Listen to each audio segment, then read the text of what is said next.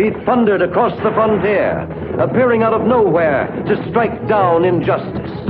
His sign, a silver bullet. Before Robert Spitzer grew up to be an expert on American gun policy, he watched a lot of Westerns. I was raised on cowboy movies and cowboy TV shows and gunslinging and all of the rest. We'd all be much better off if there wasn't a single gun left in this valley. A gun is as good or bad as the man using it. He was raised on stories of an America built by rugged men with 6 shooters on their hips. A terror-stricken town left him to face 4 killers. Even though that image was mostly made up. Gary Cooper was a great actor, and High Noon, great movie, but, was that typical of the West? Well, no. Robert has written 5 books about gun policy in the U.S., and he says that in the actual Wild West, gun laws were strict. They didn't want people walking around their new town with a gun strapped to their hip. So if you came to town, you'd have to check your gun at the town hall or the sheriff's office or the clerk's office or someplace. So all of those Western movies and television shows with folks getting in gunfights, that's largely fiction. I'm still drawn into those old stories, but that was not typical at all. Unfortunately, mass shootings have become all too typical. Recent tragedies like the Covenant School shooting in Tennessee, 2 separate shootings in Louisville, Kentucky, and the shooting at a birthday party in Dadeville, Alabama, have prompted fresh calls for gun reform, though it's unclear how much will come of them. But America's gun policy history seems to be more important to many courts than the present. Last summer, the Supreme Court struck down a New York State concealed carry law because, in the view of the court's majority, it went against the original intent of the Second Amendment. That ruling set a precedent that all gun laws should be judged against, quote, historical tradition, unquote. And in the year since that ruling was made, more than 100 state and federal gun laws have been challenged. Courts have struck down limits on gun ownership for domestic abusers, accused felons, and young adults. They've overturned bans on guns with shaved-off serial numbers and guns made with 3D printers. All were overturned based on the notion that the U.S. of the 1700s didn't have gun control. But Roberts says, actually, the opposite is true. It's difficult to think of any kind of gun law that you could think of today that didn't exist in some form 150, 200, 300 years ago. In many respects, guns and weapons were more strictly regulated in our first 300 years of history than in the last 30 years. Today on the show, America's real history with firearms and how it could change the gun laws of our present and future. I'm Mary C. Curtis, filling in for Mary Harris. Stick around.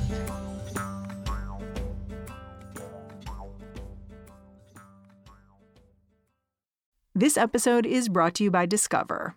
When it comes to your finances, Discover wants you to know they are the credit card that is always there for you. With 24/7 U.S.-based live customer service, everyone has the option to talk to a real person anytime, day or night. Yep, that means no more waiting for, quote, normal business hours just to get a hold of someone. We are talking real service from real people whenever you need it. Get the customer service you deserve with Discover. Limitations apply. See terms at discover.com/creditcard.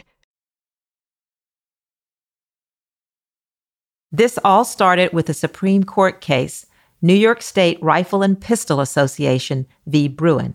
It was a legal challenge to New York State's pistol permit law, a law that had been challenged many times in the past and always held constitutional. It had been on the books since 1911, actually. But a new, more activist and conservative Supreme Court was clearly open to the idea of, in this case, striking down at least a part of the New York State pistol permit law. And what they were particularly interested in was what's called the proper cause provision. It isn't enough or wasn't enough in New York to just not be a felon, not be a judge, mentally incompetent, and other things. You had to actually say, well, here is why I want to have a permit, and go through a lengthy process to get that permit. And local officials could turn you down if they just felt that you weren't a good person to have a pistol permit. So the court struck that down in the Bruen decision last summer, but they went beyond that, even though they didn't really have to. They said, in addition, that for the first time in history, the Second Amendment right to bear arms pertains to or extends to a right to carry guns outside of the home for personal protection. And they said something else. They changed the standard for judging the constitutionality of current laws by saying, are there similar laws in past history? This takes us to the 1700s and 1800s in particular, that are similar enough to the current law that you can argue that those laws should be constitutional. Part of the problem is, well, similar based on what? How do you determine, what old law is appropriate to compare to a modern gun law or weapons law? Is it similar? Is it similar enough? Is it an analog or not? And so right now we're seeing, firstly, a flood of cases, over 100, that bubbled through the courts already, where judges have made rulings, and they're going all over the place. Some are saying, yes, these old laws are consistent with whatever the current law, gun law is that's being challenged, or no, that it's not consistent with this historical tradition. I was going to ask you to follow up on something you talked about a little bit, which was the domino effect that this ruling has had on state gun laws. You said we've had a flood of rulings after that? Yes. For example, about 10 states have assault weapons bans on the books, and those are being challenged. That's not a surprise.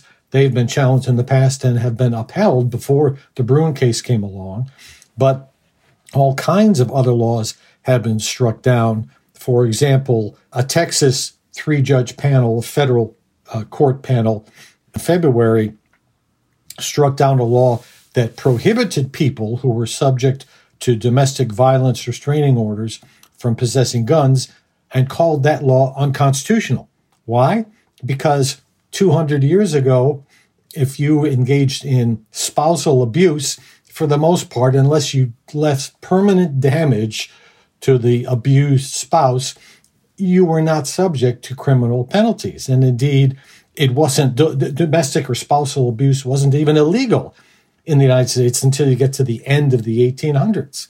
So is that a sufficient way to judge modern gun laws? I think there's a host of problems there. That's the thing when you go looking into history. Some folks were property. I'm curious what kinds of questions are typically being debated and come up in these cases, these kinds of cases. There's been a lot of discussion and analysis of laws that restricted concealed carrying of weapons, for example, laws that restricted the open carrying of weapons, laws that restricted the brandishing or display of weapons, laws that restricted various types of weapons that were used heavily in fights and in duels and in crimes, such as long-bladed thin knives, especially the famous Bowie knife. Now, a knife is not a gun, but a knife is an arm. It's a weapon. And it's a good example of how various kinds of weapons were essentially prohibited in order to solve a criminal problem. And you could certainly argue that that's very similar to what states are doing now in restricting assault weapons, precisely because assault weapons have been used in very specific criminal categories, even though they represent a small percentage of all the guns in the country, in mass shootings, in large numbers, in attacks on police, and in their use of assault weapons by right-wing militant anti-government groups and drug gangs. So that's why the focus, that's the criminological problem, and that's how some states have approached it. Are there any other recent rulings that really make you concerned? Well, there are a great many of them, and again, they're going in different directions. I'll mention one example. A federal judge in Texas ruled that 18, 19, and 20-year-olds had a right to obtain guns, whereas Texas had a law saying you had to be 21 to get, I believe it was a handgun. But the federal judge said, well, no, based on this originalist legal history of gun laws, there's no basis for saying that if you're 18, 19, and 20, you cannot get a handgun. On the other hand, a federal court in Florida ruled the other way on that very question. It was a slightly different restriction, but it was a restriction saying that 18, 19, 20-year-olds could not obtain, I believe it was assault weapons, or perhaps long guns more generally, I don't quite recall. And they ruled the other way, saying, well, the history does support that restriction.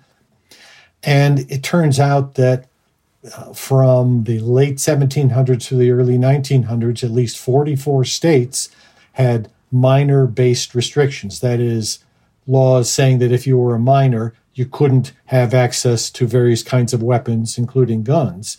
So, in fact, when you do the actual work, and I will say I was somewhat surprised at that result, but that virtually all of the states had laws saying, barring or restricting minors from getting weapons. So there is actually a legal a history in weapons law and gun law kind of supporting that idea. But here again, you have two courts coming to two different conclusions on a very similar question. And we're going to be seeing lots of this in the months and probably years to come. So overall, what are some of the real-world ramifications of all these cases? Well, the immediate ramification is to put lots and lots of gun laws up for grabs, because we're seeing an unprecedented number and variety of challenges to gun laws. Secondly, the standard itself is so vague and amorphous that judges are going off in all different directions. So you've got two pretty complicated and difficult activities going on as a consequence of the Bruen decision and the Bruen standard. My larger concern is that the standard they've laid out in Bruen is a dead-end, ultimately non-functional and not very sensible standard for determining whether modern gun laws are constitutional or not.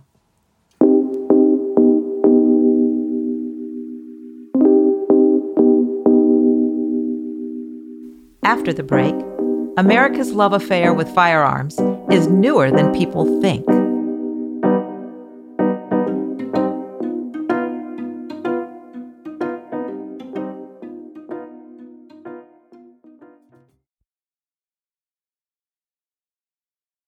The argument that the Second Amendment authors were generally against gun control partly comes from the idea that guns have been a fundamental part of American society from the very start. Robert Spitzer says that's an exaggeration. There may have been fewer laws regarding military-grade weapons, but that was because hardly anyone owned guns meant to shoot people. Most guns were for hunting, and handguns were still a luxury item for the rich. Our images of frontier life have been badly distorted by popular culture. And that distortion of popular culture dates back to the time of frontier settlement by Eastern European-based settlers traveling, across the West. The West wasn't settled by or with guns, primarily. The West was settled by farmers, ranchers, tradespeople, political leaders, the parts of a society that we are acquainted with today. And was there gun violence? Yes. Were there guns? Yeah. But it is nowhere near the popular culture image that so many people have today. How have our attitudes toward guns changed over the centuries? Well, earlier in our history, there certainly was a gun culture tradition. There was a hunting sporting tradition and the militia tradition, where men of militia age were required early in our history to have, keep, and maintain military-grade guns should they be called up for militia service. That's why that phrase appears in the Second Amendment, to keep and bear arms, because the British would disarm men for obvious reasons during the Revolution and immediately before.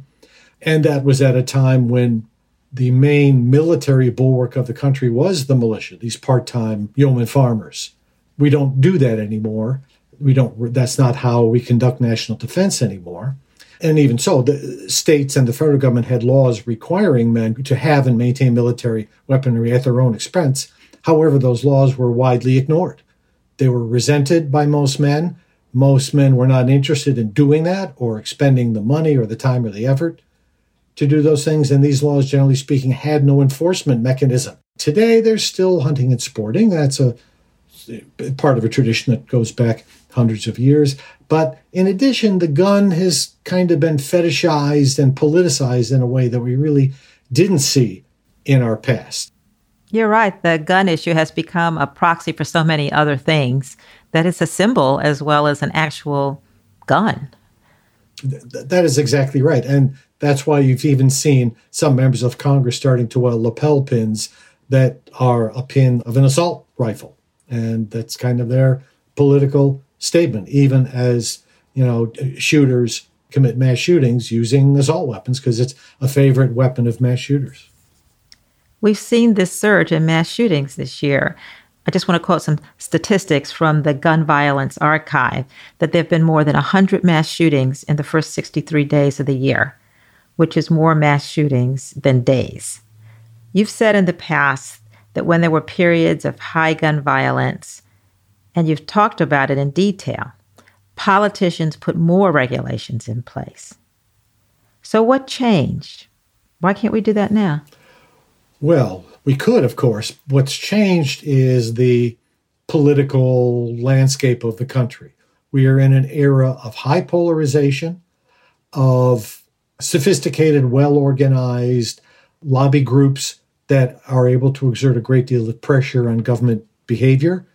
Lobbying the government is not a new thing, to be sure.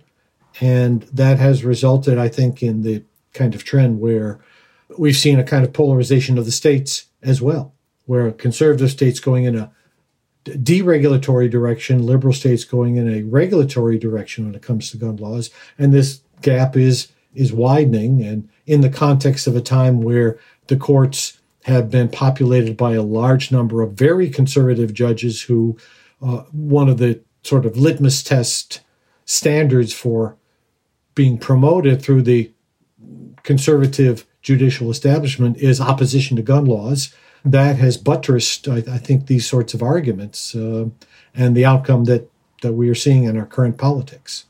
What lessons do you think we can learn from how America has dealt with guns in the past?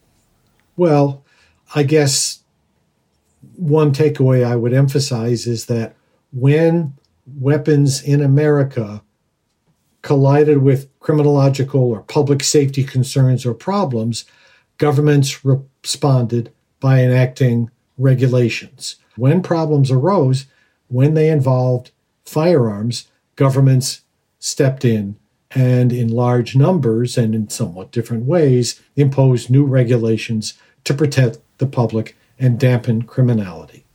Do you think we're actually learning these lessons? Well, yes and no, I suppose.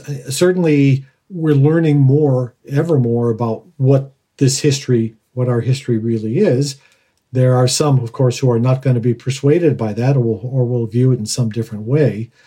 And that's part of the polarizing moment that we are in. But I think there certainly is much more known now about our past than there was in our gun law past in particular than was known 10, 20, 30 years ago. What do you think will be the result of this historical interpretation of gun laws in the states, in the courts, and in our communities?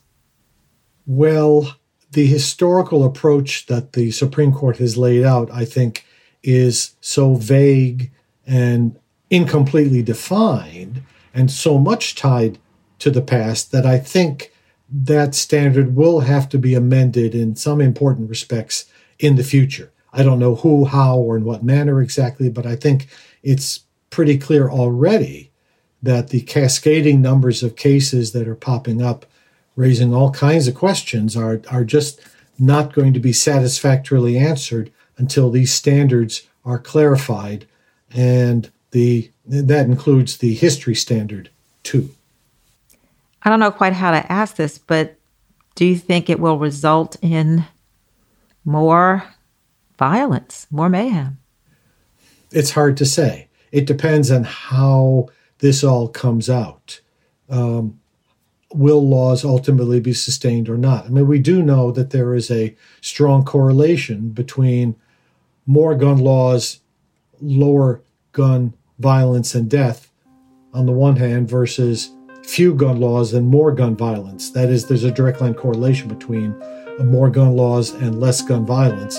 And if those gun laws are really torn down, I would expect that there would be more gun violence. Thank you, Robert Spitzer, for being a guest on What Next? Good to be with you. Robert J. Spitzer is a professor emeritus at SUNY Cortland. That's the show. If you're a fan of What Next, the best way to support our work is to join Slate Plus. Go to slate.com/whatnextplus to sign up. What Next is produced by Elena Schwartz, Anna Phillips, Paige Osborne, and Madeline Ducharme. We're getting help from Laura Spencer. We're led by Alicia Montgomery with a little help from Susan Matthews. Ben Richmond is the Senior Director of Podcast Operations here at Slate. And I'm Mary C. Curtis, columnist for Roll Call and host of its Equal Time podcast. Find me on Twitter. I'm at mcurtisnc3. Thanks for listening. Talk to you later.